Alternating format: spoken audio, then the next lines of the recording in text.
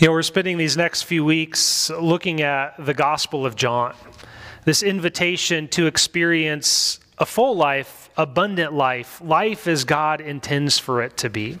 Life lived in fellowship and relationship with God and with one another so that all people might know the goodness of who God is. As we go through this, I just also want to just share one thing with you quickly this morning. Beginning next Sunday, from Sunday, May the 1st, until June 5th, which is Pentecost Sunday, we're going to be in this series of Abundant Life together, but we're also inviting people to come together for a time of prayer. This is actually an invitation from the Church of the Nazarene for all of the church across the USA and Canada, as we're inviting the church to set aside these several weeks in prayer, just humbling ourselves and asking God to work in and through God's church in these current days in which we find ourselves. And so I'd invite you to join us in this season of prayer. And actually, the Church of the Nazarene has put together some devotional guides to help us through this time. And they actually had some really wonderful printed guides that churches could purchase for their people. And within 1 week, those all sold out completely. So we have printed some of those for you, and we have those out at our welcome table. We have some in booklet form, and the print is small. And I'm not saying that some of you might need larger print, but we do have some larger print ones available as well that are stapled there. And if you would like that as a PDF, you can download that as a PDF. And we had links to that in our midweek email this last week, and we'll have that in our midweek email this coming week. And if you don't get our midweek email and you would like to, just send us a message at info@svnc.org, and we'll send that to you. And you can also download an app that has this prayer guide. Whether you do that or not, I would invite you just to join us in prayer. Our desire is for God to work in fresh and new ways in God's church. Amen? And we want to see that happen in our local congregation and in the Church of God throughout the U.S. and Canada and around the world. And so I just invite you to join us as we pray together as a church. Sound good? All right. There's a few quiet answers there, but I think you're with me on that. If you have your Bibles, I'd invite you to join me in the Gospel of John. We're in John chapter 20 today, beginning in verse 19, and I'd invite you to stand as we read God's Word this morning.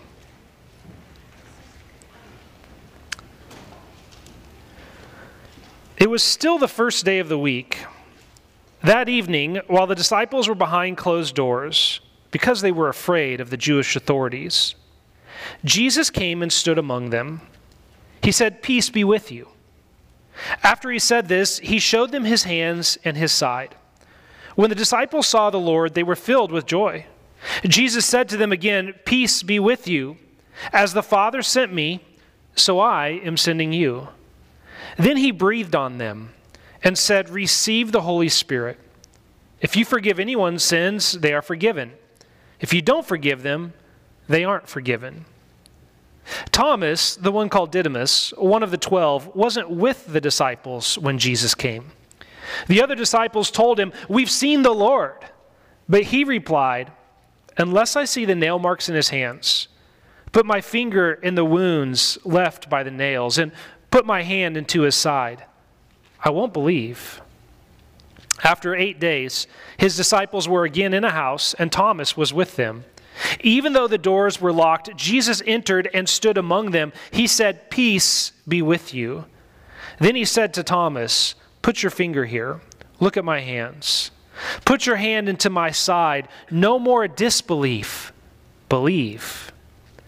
Thomas responded to Jesus, "My Lord and my God."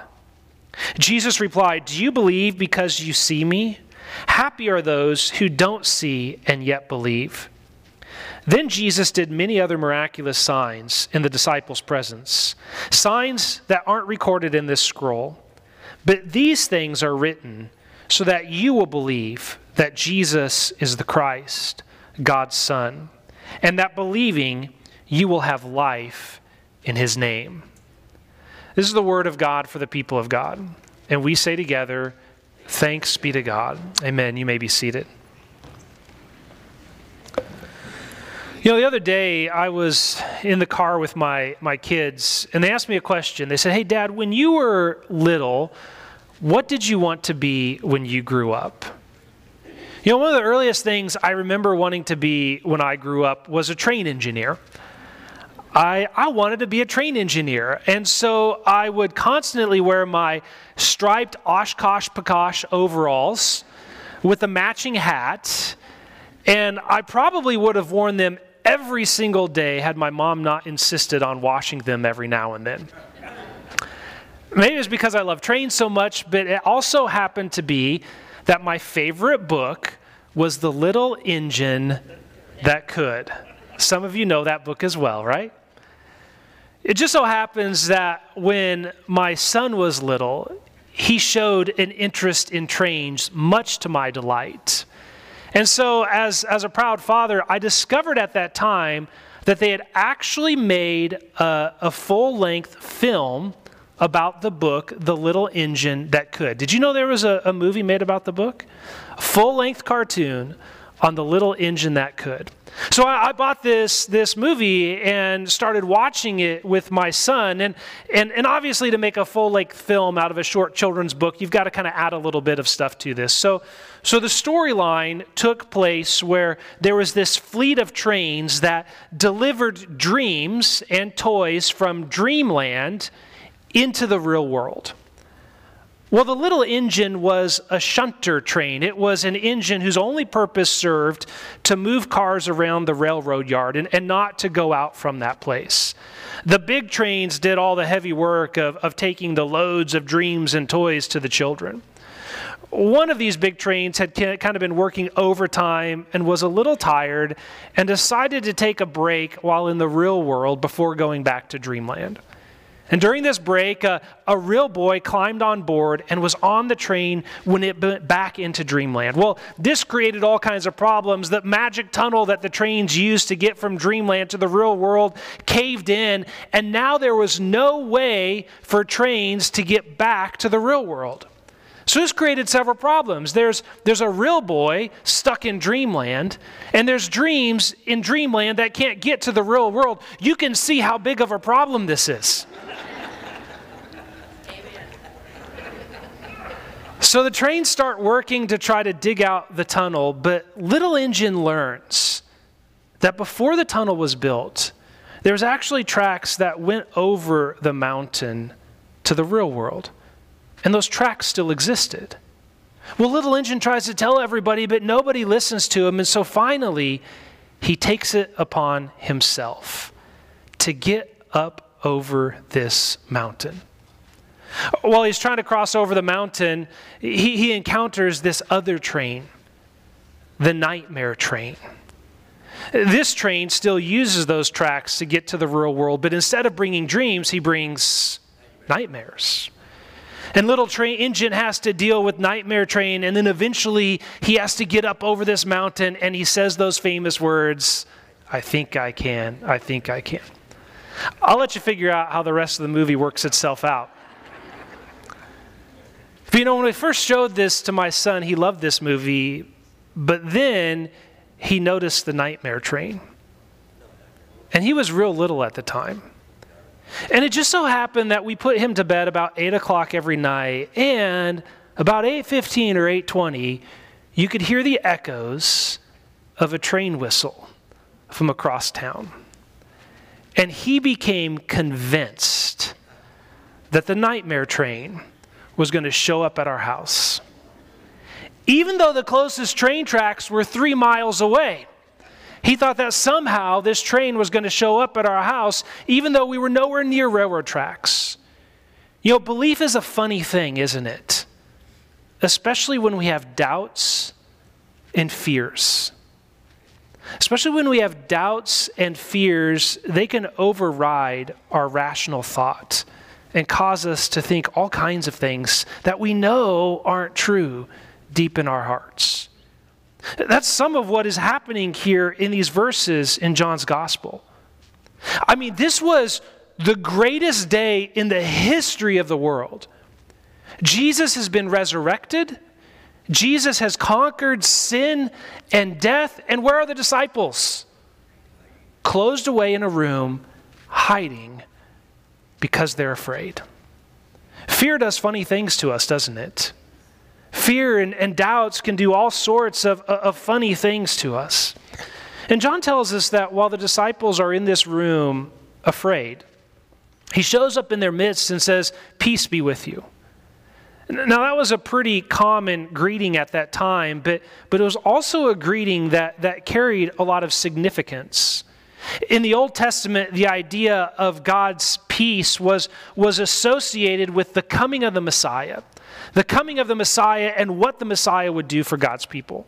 We see this in a number of places in the Old Testament. One of the places where we find this is in the book of the prophet Ezekiel. Ezekiel had been a priest in Jerusalem when Babylon's armies first attacked Jerusalem. During the first attack, Babylon spared Jerusalem, but this was the first time they took people into exile. And guess who was among the exiles? Ezekiel. He was one of the exiles. When he found himself in Babylon, he was communicating to God's people, calling them to repent and to turn back to God while there was still hope and while there was still a chance to be spared. But eventually, Ezekiel learns that Jerusalem has been conquered and the temple has been destroyed. And the question that lingers is God done with God's people? Could there be any hope left for God's people? Well, as we read through Ezekiel, we discover that there is, in fact, still hope.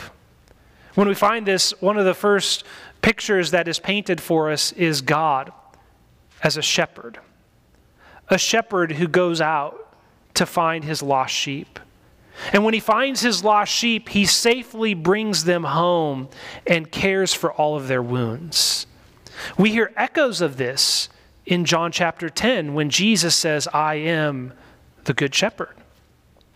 You know, shortly after that passage, we come to this passage in Ezekiel where Ezekiel has his vision and he's standing there and there's this huge valley that is filled with dry bones. That's an important distinction because these are bones that have been there for a long time. There's nothing left on the bones and they've been dried out and bleached by the sun. They are long ago dead. There is far from any hope left for these bones. Some of you are familiar with this story. What happens though? These bones begin to come together and then there is tendons and muscles that join them together and then these bodies are covered with flesh and then the breath of God, the Spirit of God fills their lungs and they live once again. And this is a metaphor for the spiritual nature of God's people. Spiritually, they'd been dead for a long time. But what is God going to do?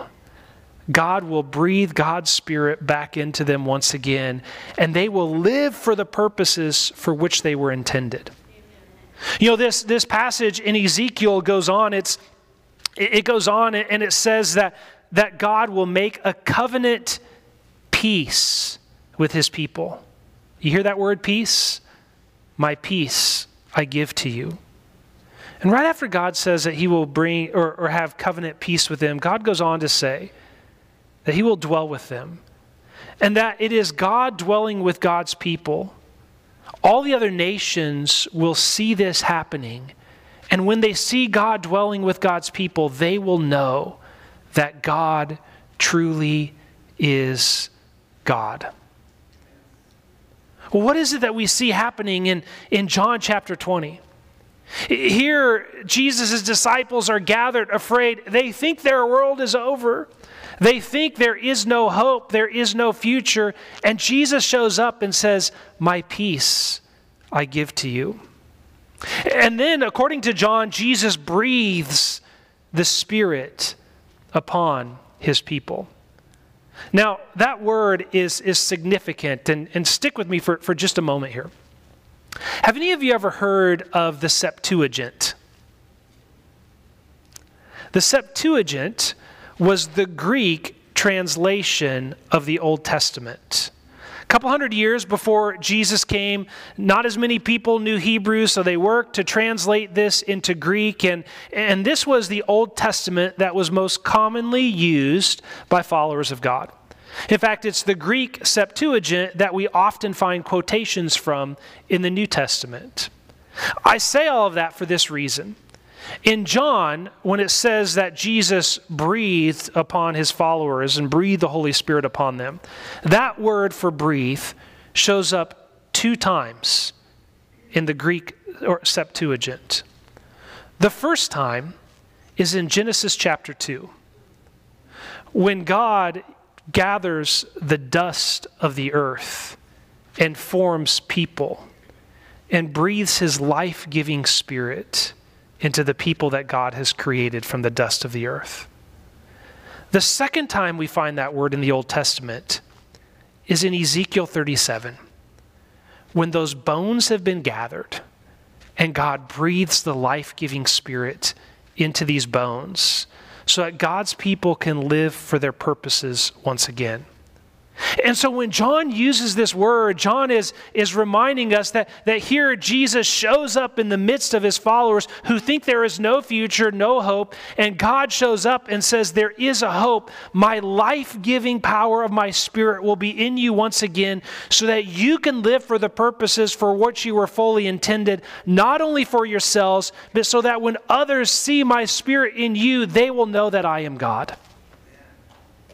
And all of this is happening here on this day of the resurrection. This is something new that is happening. God is fulfilling these things that God has talked about for such a long time.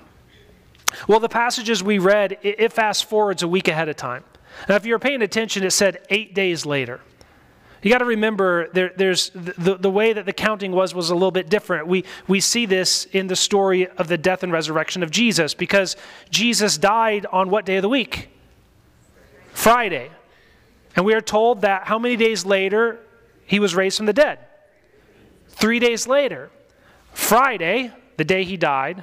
Saturday, Sunday, 3 days later. So when it says 8 days later, there was that first Sunday, Monday, Tuesday, Wednesday, Thursday, Friday, Saturday, Sunday. You see that? So here the disciples were gathered together 1 week later, the second Sunday of the resurrection. And we're told that Thomas is there. And Thomas, I think Thomas gets a bad rap. How do we usually refer to Thomas? Doubting Thomas, right? I think that Thomas gets a bad rap. Because what does Thomas say? Thomas says, listen, unless I can encounter our risen Lord, I'm not sure I can believe that he's truly been raised from the dead. Thomas is just asking for the same thing that the rest of the disciples got the week before.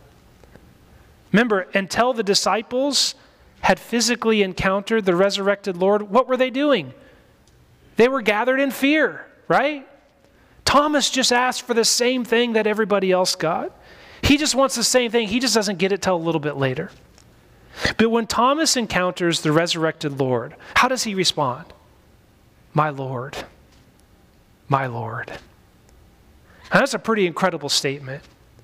You know, tradition tells us that Thomas would go on in missionary work. He would go as far away as India, proclaiming the good news of the resurrection of our Lord and Savior. And according to tradition, Thomas would be martyred for his faith. But he would go down as one of the patron saints of the Christian gospel. Thomas also received the Holy Spirit so that he in turn could go and let that be seen by all people so that they would know that God truly is God. You know, after all this, our passage kind of comes to an aside. You know what an aside is? If you're ever watching in a play, an aside is one of the characters kind of stops the regular interaction and they step aside and they address those who are gathered there to make sure that everybody who's gathered there understands what it is that has been happening here. That's kind of what John's gospel does. John says, Jesus did a whole lot of other miracles besides this. But these miracles, these stories are shared with you so that you might believe that Jesus is the Son of God, the Savior. And that by believing you might have abundant life. So that by believing you might experience life the way that it was intended to be. Life in fellowship with God and one another in such a way that others also would see the life that comes from God lived out within you. There's a couple of things about this passage that I particularly find encouraging and encouraging to me and I think to us. One of these is the realities that this call that we have, the call to let God's life fill us so that it can be seen by others, is not a call that we have to try to make happen on our own. We're not alone, are we? And we see that in this story. On the first Sunday of the resurrection, Jesus showed up with his people. They were not alone, were they? On the second Sunday of the resurrection, Jesus showed up with his people. They were not alone, were they? And any time that 2 or 3 people are gathered in his name, Christ is there. We are not alone, are we? We are not alone. Something else that I really enjoy about this passage is not only does Jesus show up with where his people are, Jesus fills his people where they are. Jesus shows up and he dwells in their midst. He dwells in their presence. And the way that John describes this to us is, John says it's through the breath of Jesus that the Spirit fills God's people. And I've come to really enjoy this picture that John paints for us in chapter 20. Here's why. Can you all help me out with something today? Sure. Depends on what I'm about to ask. Take a deep breath. Now, I heard some of you doing that. Before you did that, were any of you wondering if there would be oxygen there to fill your lungs? No. You didn't bother thinking about that. You just took a deep breath and took in the oxygen, right? Every time we go to breathe, the oxygen is there to fill our lungs. I've come to think of that too. Every time we breathe, we can be reminded that the Holy Spirit is with us. Every time we breathe, we can be reminded that the Holy Spirit is with us. And even when that day comes, when we can no longer take a breath, the story of the resurrection reminds us that not even death has the final say. That God will be with us in that place too. Amen? This is the good news of the story of the resurrection. You know, earlier I said belief is a funny thing? That sometimes fear and doubt override what we're thinking and get in the way and can cause us to have struggles with that. That happens sometimes, even though we can gather in this place and say, yes, Jesus Christ has conquered sin and death. Jesus Christ has been raised from the dead. We're not alone. God has given his Spirit to be with us. Sometimes in those places of fear and doubt, we can struggle to hold that in our heart. Especially at times when life seems so chaotic and uncertain and just dark and all of those things. As I think of that, I'm reminded of the first place in Scripture where God's Holy Spirit showed up. You know the first place where the Spirit shows up? In the beginning, when the earth was a dark, chaotic, watery mess. In the beginning, when the only thing that was fear and doubt, the Spirit hovered over the earth.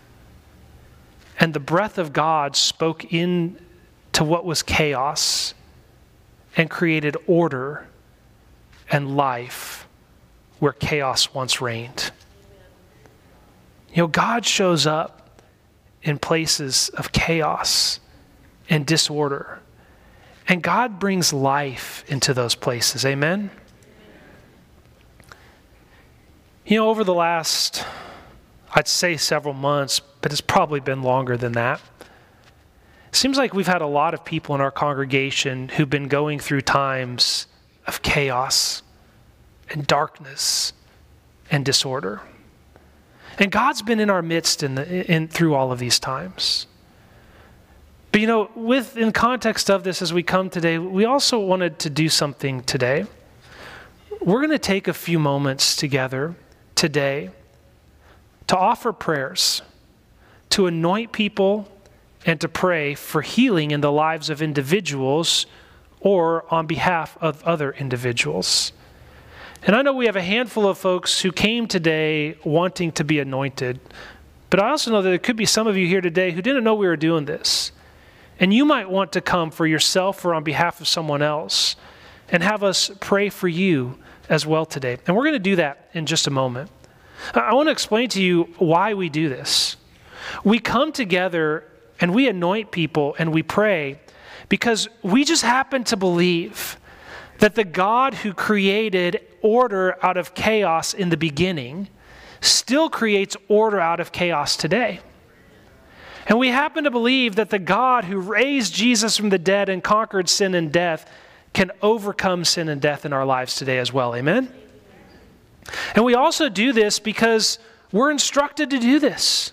In James chapter 5, it tells us that if there are those who are sick, that the church should gather together and anoint them and offer prayers for healing in God's name.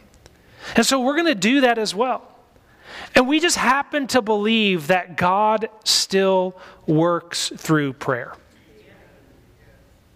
Now, we can't always put a finger on how that works. Prayer is not a magic formula where we have to say the exact right things in order for God to work.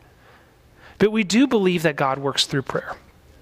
You know, one of my favorite examples of this comes from the book of Numbers, chapter 21. When God's people had been grumbling and complaining, and these poisonous snakes started coming into the camp of Israel, and they started biting people, and people started to die, and so they cried out to Moses and said, "You got to save us." And so Moses comes before God, and God tells Moses to build a bronze serpent and to put it on a stake and put that stake there in camp. So anytime someone was bitten by a snake, they could come and look at this bronze snake and be healed. Now, that's kind of a crazy story, isn't it?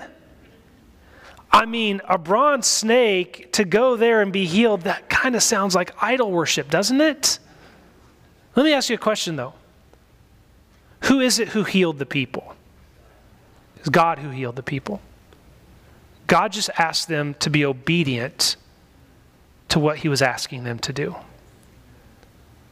I don't fully know how prayer works, but I know that God invites us to humble ourselves and to come in prayer, and that God works through prayer. Amen? There's one other thing here with this.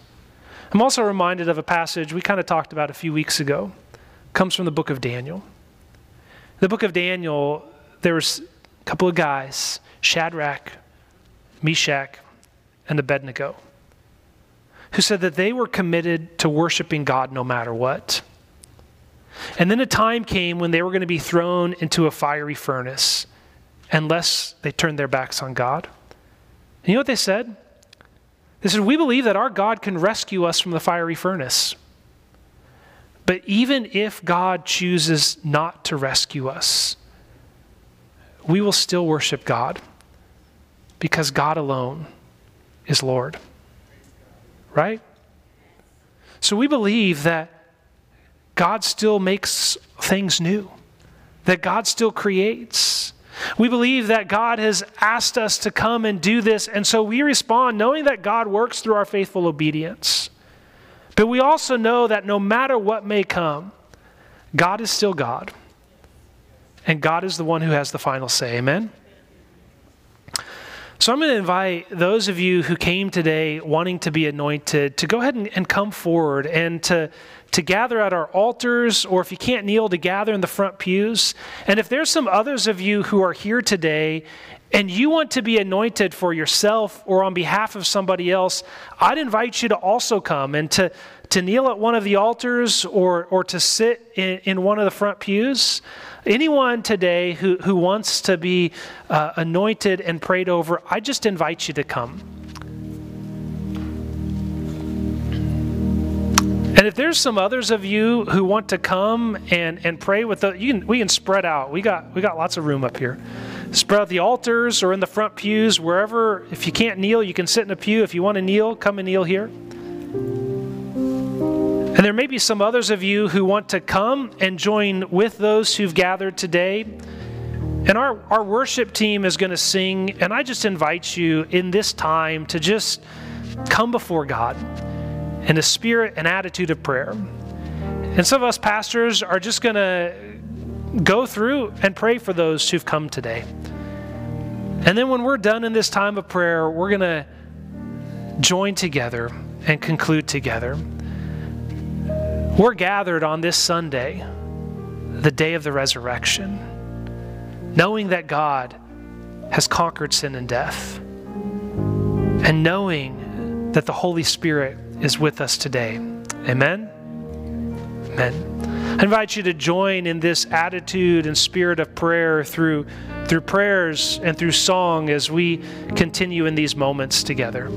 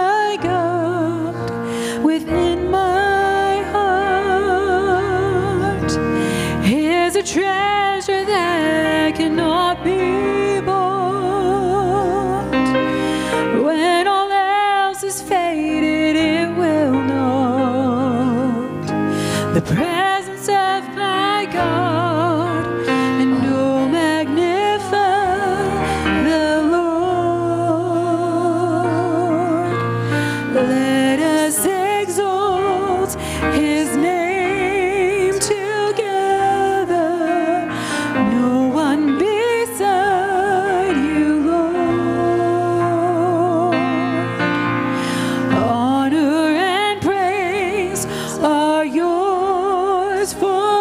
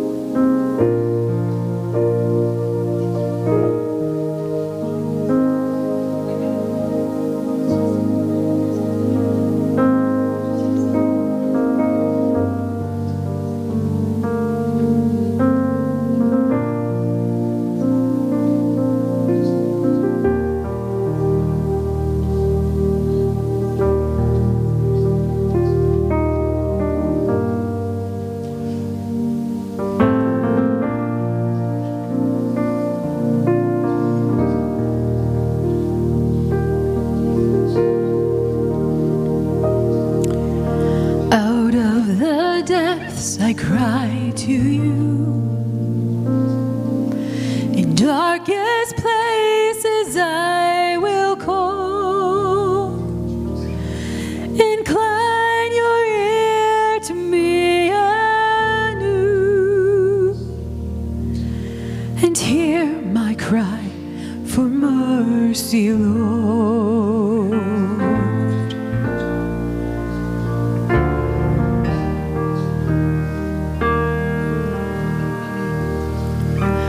Were you to count my sinful ways, how could I come before your throne? Yet full forgiveness meets my gaze, and I stand redeemed by grace alone. I will wait for you, I will wait for you on your word. I will rely, I will wait for you, surely wait for you till my soul is satisfied.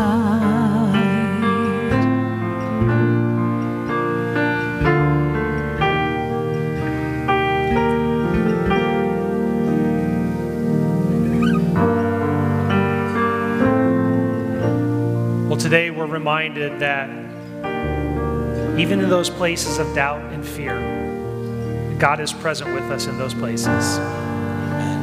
And the power of God's Spirit can be at work with us in those places and in every place we go. Amen? Let's pray together. Lord, today we are so grateful for your resurrection power and for the gift of your Holy Spirit. And Lord, today we do come before you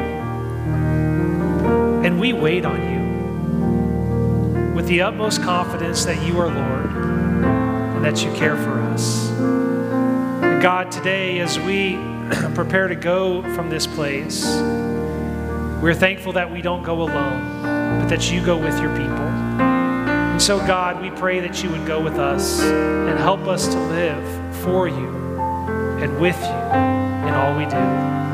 In your name, amen. Would you stand and join me for our benediction today?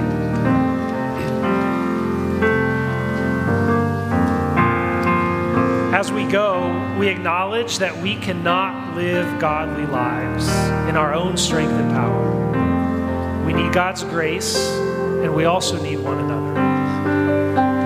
As we go from here, Lord, help us to hear your voice in the midst of the noise that surrounds us. As we go from here, Lord, help us to reflect your love and grace to all we meet. As we go from here, Lord, may we go together and not be alone. And as we go, may you go in the grace and peace that comes from our Lord and Savior, Jesus Christ. Amen.